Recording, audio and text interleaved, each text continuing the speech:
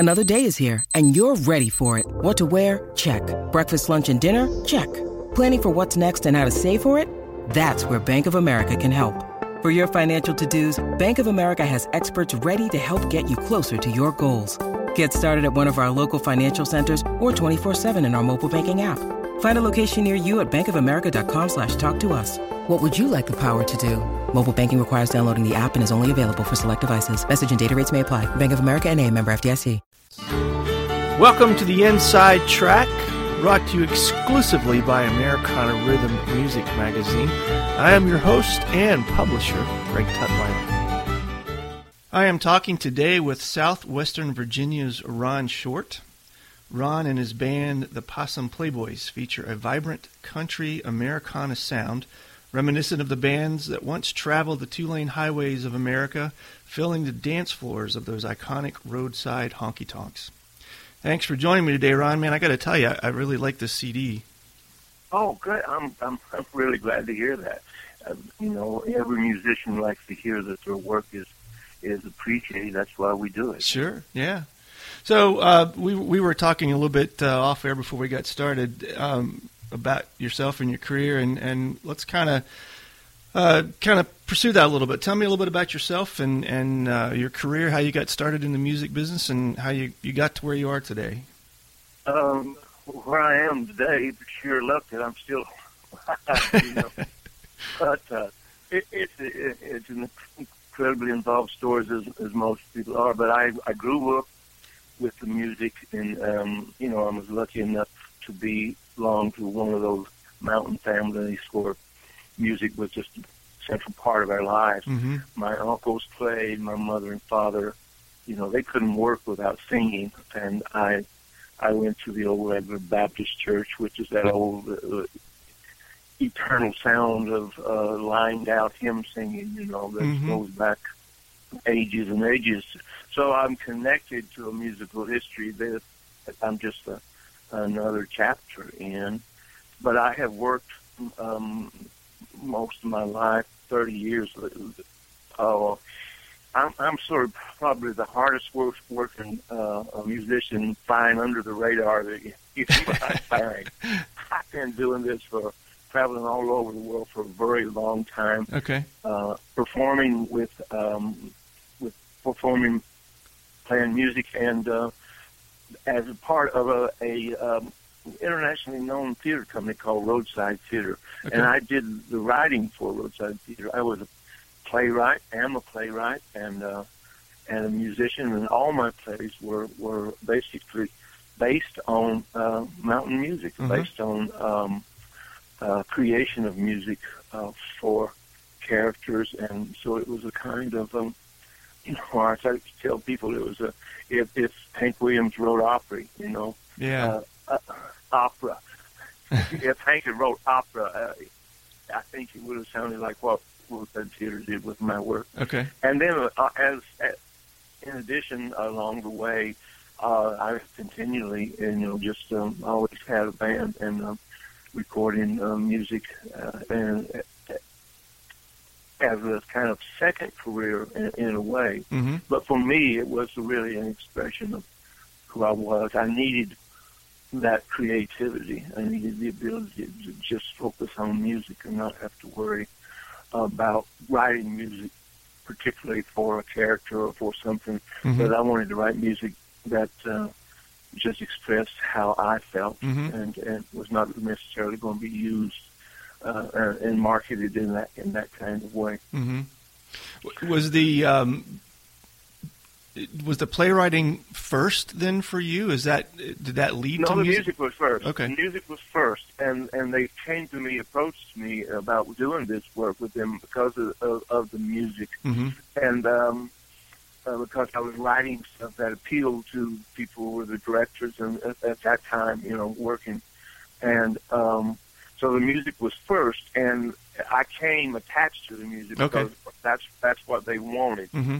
Mm-hmm. And I brought that to the table, and then within that context, we also created musical CDs and musical shows that traveled and performed really all over. We at the Smithsonian Festival, We went to Europe, to Sweden, Denmark, Okay. Germany, all over the world, Ireland. We played everywhere, and in New York City, at Lincoln Center. I mean, those kind of places, those iconic performance places where people recognize, but we played thousands of other places. Yeah, okay. So I learned performance craft. I learned about how to reach an audience, what kind of music, as a writer, as a songwriter, who do you want to reach with this music? Who do you want to say this to? What is it you're trying to say? And so you learn through practicing it. You it's like being a studio musician. You do it over and over and over and over again. And so every performance is a practice, it's a rehearsal. And that's how I have it's so for me, I can't think of life separate from music. I can't think of it, and it's just such a central part of my life. It kind of affects and guides everything I do. That's awesome. From performing to and making my own CDs to producing things. I helped produce a wonderful 2 CD set, Music of Cole, which is best collection of coal mining songs I think ever made, for Lonesome Records. Then I did a thing called Music from Home, which was accompanying CD for a PBS show called Appalachia History of Mountains and People. And so I've done that kind of thing as well. I produced a banjo album of a wonderful old-time banjo player down here who unfortunately was getting Alzheimer's, and we were going to lose him. And we did lose him. But we still have his music because of that. And I have helped start a music school. I started the music school at Mountain Empire Community College, which is down here in Wise County. I was the person who instigated that because I had been traveling in Nova Scotia. And I would see all these young people playing music there, and I was really worried about the state of traditional music here in the mountains. Not just traditional music, but the fact that nobody was playing these instruments. You can do anything you want to with an instrument, but you have to learn to play it first. Right, sure. You can play any kind of music that you want. That instrument knows every song in the world, if you can find it. And that's why I encourage young people. So, you see, for me, it's a long history of being involved with music. And so when I get to Hillbilly Highway, the latest CD, it's a reflection of all that. This CD, for me, is probably the first time I've ever written in a kind of autobiographical way.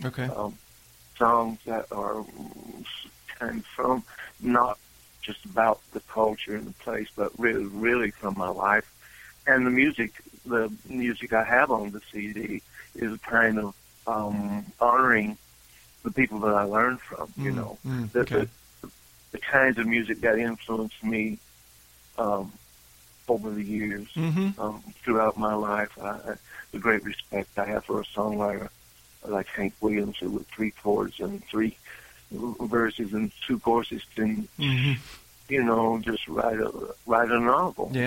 But then there's Van Morrison who puts more passion into a song than in one song. Most of us can get in a lifetime of singing, and then there's the whole Muscle Shoals thing, that wonderful experience that I was able to learn from by watching and listening, seeing what these studio players are doing. So this CD reflects all of that. I like the storytelling aspect that you have on there. The song "Don't You Remember Memphis." Just listening to it, you can, having been in Memphis several times, you can almost kind of feel the experience of traveling through there and the story that you're telling behind that song. So it's really, I like your approach to the storytelling aspect of the songwriting. Well, I grew up in an oral culture, as a part. I mean, that is really the Appalachian culture, like, is in some ways like the Native American culture. Mm-hmm. So much of it was not written down. It was passed along from mouth, from one person to the next. And storytelling was central to that. Is central, I think, to Southern culture as a whole, but more so in Appalachia than any place I know. People don't talk up here. They don't chit chat. They tell stories.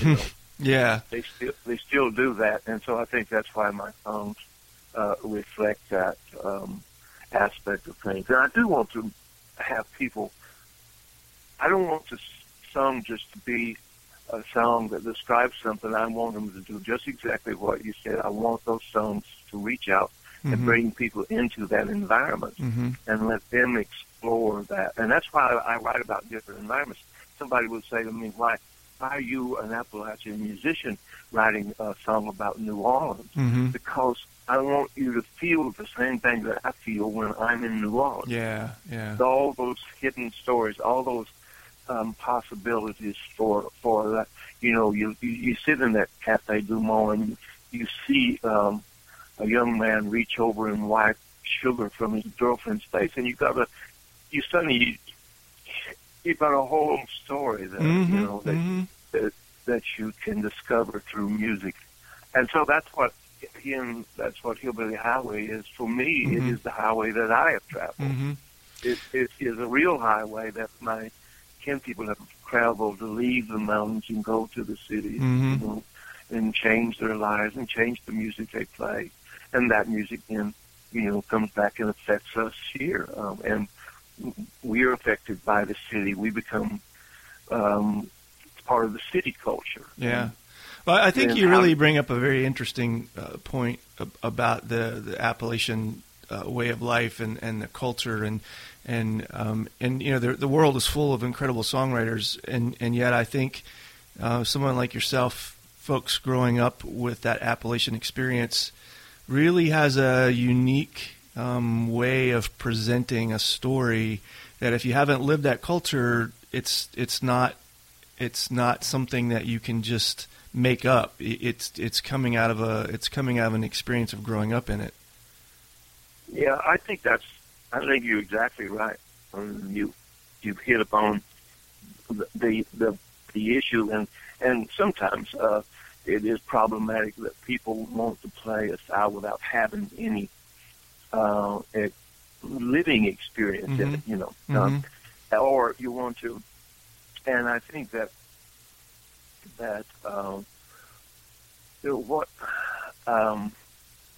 what happens when you are a part of that culture is you don't tell about it.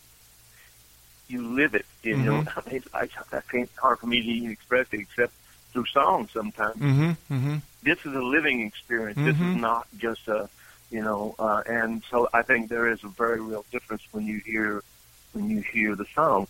You feel that the singer has been a part of that experience. Absolutely. And they're not just telling you a story, they're revealing something about themselves. Singing through it, yeah. And when you reveal things to people, it allows them to, like you said about the song Memphis, to experience it for themselves. I believe in the intelligence of my listeners. People who like my music. I believe they are capable of expanding upon what I've done, taking it and adding new dimensions to it. Everything I do in a way is intended to reach out, to communicate, and to connect with people. I want to create a kind of dialogue with my music. Yeah. I want you to have a dialogue with that CD. Yeah. I don't want you to just put it in and go down the road and not be a part of that conversation. Sure. Yeah. So that's what I was trying to do. You mentioned something. I of course had some notes here before we started talking, and there was a line in your bio, and you kind of touched on it briefly a couple minutes ago about the old regular Baptist lined out singing. I come from a rural area myself, and so I understand a little bit about that, but I think a lot of people that, again, kind of, back to this whole idea of the Appalachian culture, that's a term that I don't think a lot of people know what you're talking about when you say that. Can you elaborate on that a little bit? What does that mean? And when somebody is singing the lined out singing, what does that mean to folks? It came about with the development of the Presbyterian Church in Northern Ireland. The Scots-Irish who had been brought into the Scots who had been brought into Northern Ireland to displace the Catholics. The Scots were Protestants, and they were intended to displace the Catholics from the land and take their place, and they did, and created, the animosity that still exists today between Protestants and Catholics. But those Scots-Irish, as they became known, they were kind of contrary folks. They didn't join in the Anglican Church. They started this more hands-on kind of church in which they said they're just going to do it their way. Mm-hmm. And but they did where they weren't trained singers, they weren't musicians, and so they developed a style of singing in which they could have music in the church without having all the kinds of things that the richer, more trained and educated churches might have. Mm-hmm. And so they would take a song, and they would just forget the melody. Basically, just forget the melody, and learn it by meter. It's meter, the poetic meter, and then they learn to that poetic meter to accent that, and then they would. So they didn't have. So people, even today in the Old Regular Baptist Church, the songbooks don't have any music whatsoever, and there are no songbooks. There are no songbooks in the pews. Only the baptized members of the church, the brothers and the sisters, as they're called, the brethren and the sisters, they sing. Mm-hmm. One person will take the book with the words. He'll sing out a line or say a line, kind of sing-songy way, and then the rest of them will sing behind it. So he lines out the song. Yeah. It'll be like, Amazing Grace, how sweet the sound. Amazing Grace, how sweet the sound. Save a wretch like me, that saved a wretch like me, and so on. And they will sing all the songs that way, lined out. It almost kind of has that soul feel. As several folks would say, it'll raise goosebumps on you big enough for a cat to suck. You know what I'm saying? Yeah. It is the most powerful still today, and that's why I try to tell when I sing. I remember that. I remember how, as a child, how soulful, how deeply moving, that music, that singing was. Mm-hmm. And I try to remember that, but I don't do that kind of singing publicly, because it's still so deeply seated in me that is a religious experience that takes place in church. For the very same reason the Old Regular Baptist Church won't allow any cameras or any graven images, in the church. It's still, this is church. That's outside world. You do this here and you do that there, and so I still respect that, and I think you have to have some. I think the problem is if you don't respect anything, it's very difficult to learn to respect yourself. Sure, that's a good point. Yep. you don't have any training, you don't have any understanding, and so I think you have to. I'm not saying you have to believe wholly in something like that, or commit your whole life, but I believe you have to learn to respect. Mm-hmm. In the same way, you learn to respect the old timers and their music. You don't say that's outdated and it's not valuable anymore.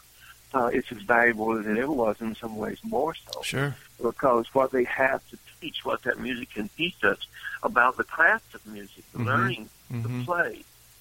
Every musician needs to learn their instrument. Mm-hmm. They need, whether it's a voice, whether it's a guitar or banjo, you need to respect that instrument well enough to play it.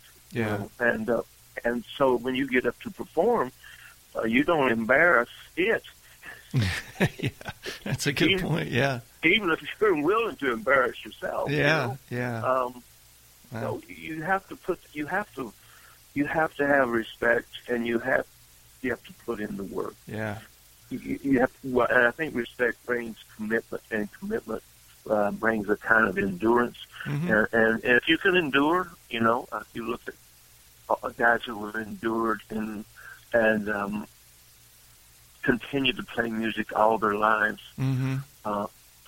I think generally in the world as a whole, there's just a kind of respect for them. You may not care about Willie Nelson singing, but there's no way you cannot respect what he has done Mm-hmm. in his life, Mm-hmm. in his lifetime, Mm-hmm. and the fact that he is still doing it. See, that's the thing for me about going from Old Regular Baptist to Hillbilly Highway.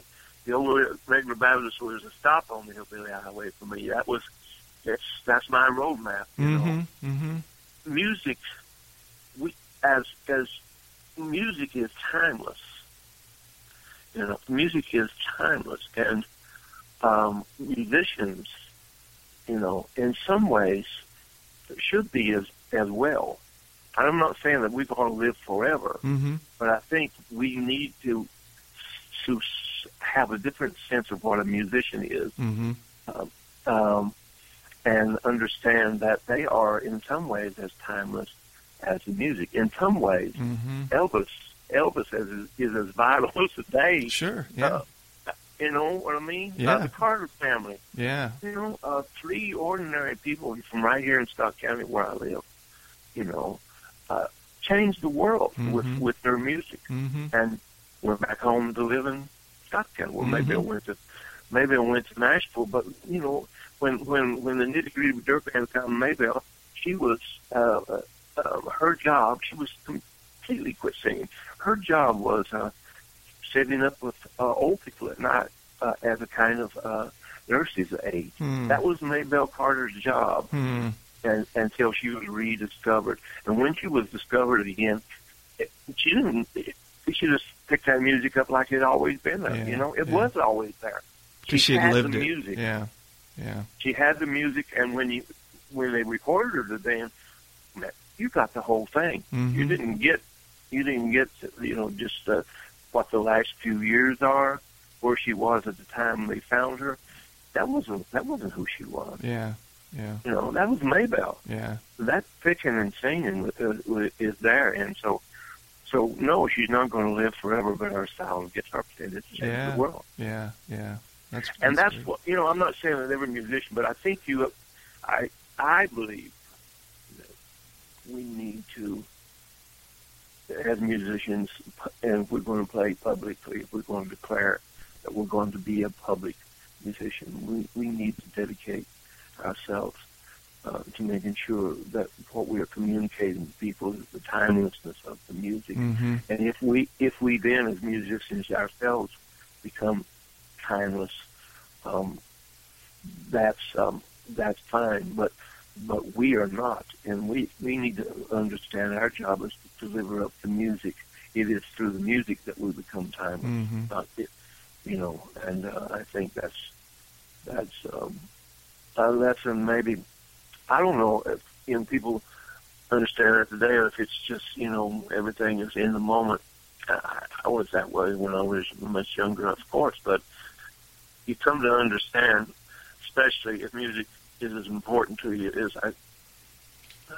as it is to me. Mm-hmm.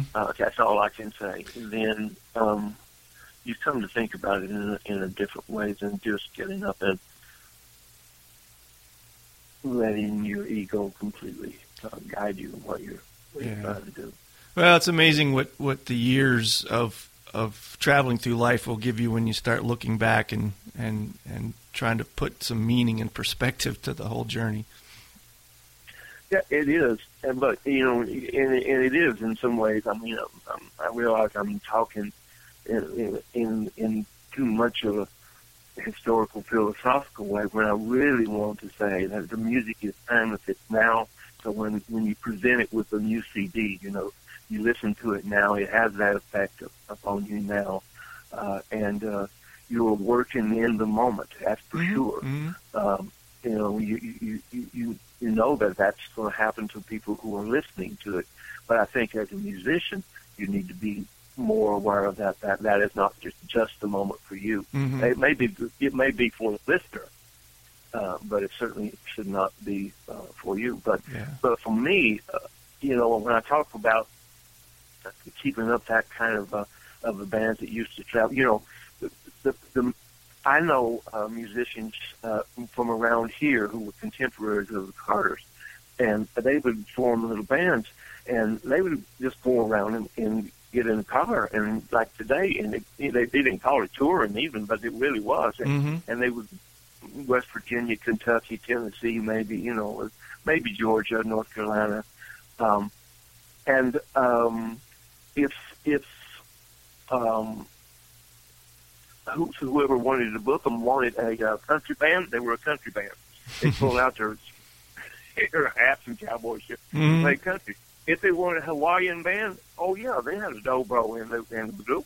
They just changed clothes and put on. The guy told me that we had all white. We had white pants, white shoes, white shirts, and we couldn't. There was no laundry in those days, he said, and we just when they got dirty, we'd just throw them away and buy some new ones. It's easier, So they would be, literally, they would be a hillbilly band with a comic. They would be a Hawaiian band. They would be an old-time string band. They'd be a dance band. Or they would play pop stuff. As musicians,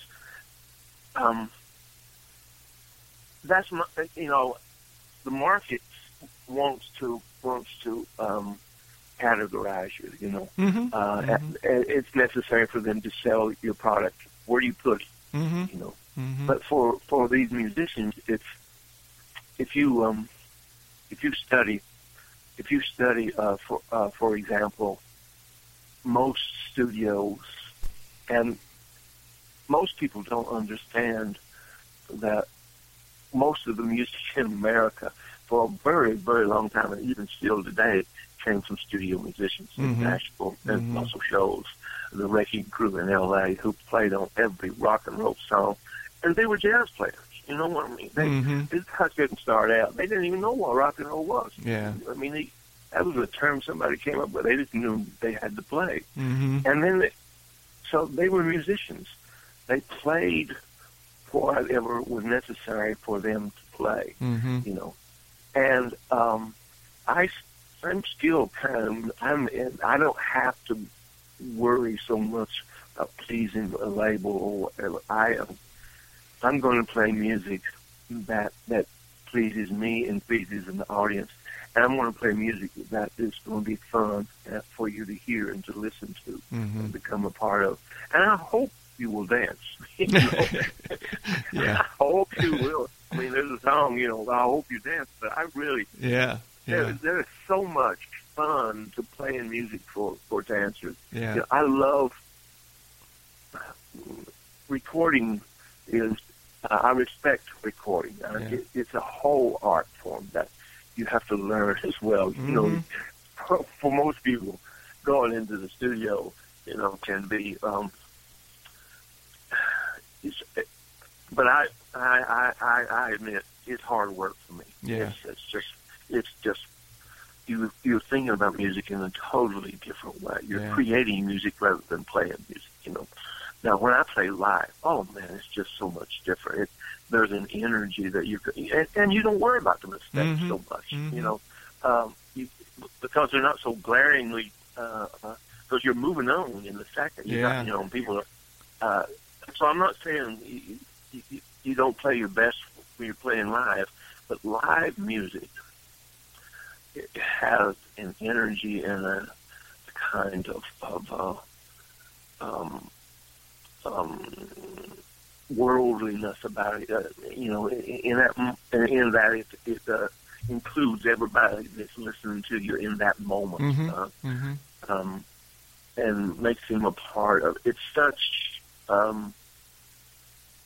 wonderful thing for a musician to experience that interaction with the audience and to see people dancing to your music. If you can play music that makes people lose their inhibitions and get up and dance, even though they may not be the best dancers in the world, if you can cause people to relax and forget their worries and cares, and maybe even have a favorite beverage or two and get up and dance.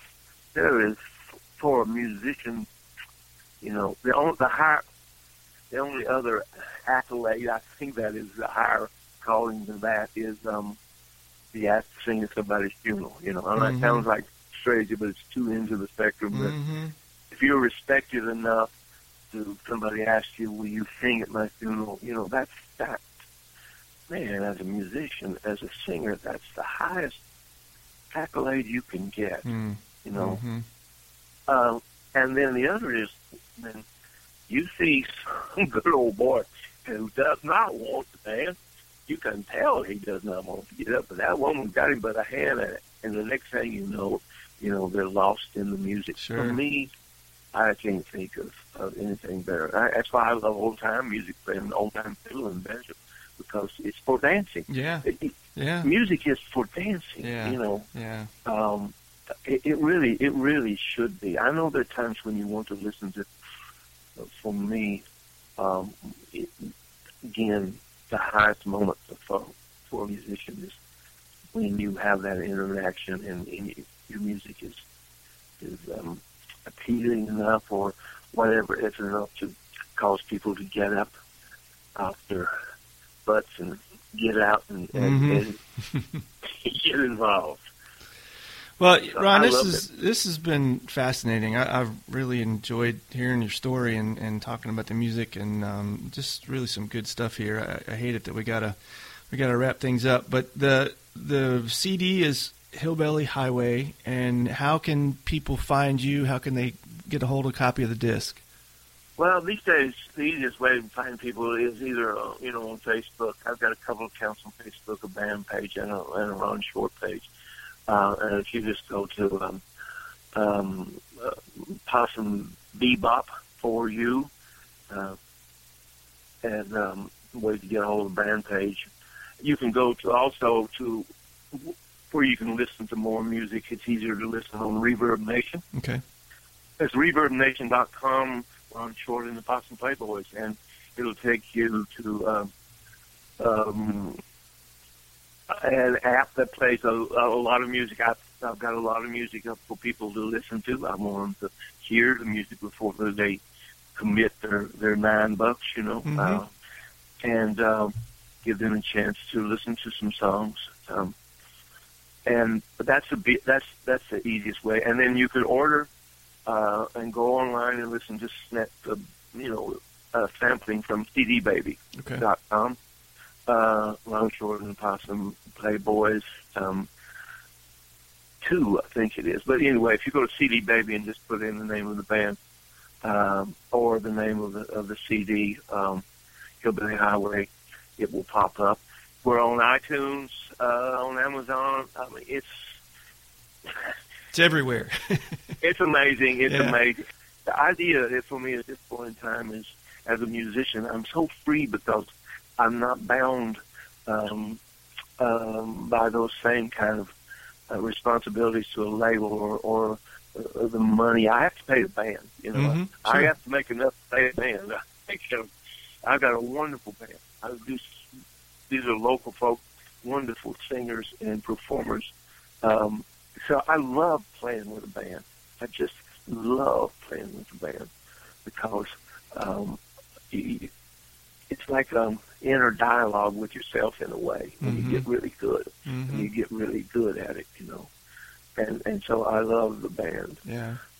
and that I wouldn't be Ron Short without Awesome Playboys at Yeah. this point in time. Yeah. I'd have to be doing something else. So I appreciate the opportunity to talk with you. Yeah, thank you, Ron. And I hope folks will go and listen, and I certainly hope they will like what I have tried to do. Yeah. And because that's finally the bottom line. Yeah. Yeah. For me. Thanks for tuning in to another edition of the Inside Track. We sure do appreciate you sticking around. Join us again real soon when we get together with another great artist and talking about their music. Have a great day.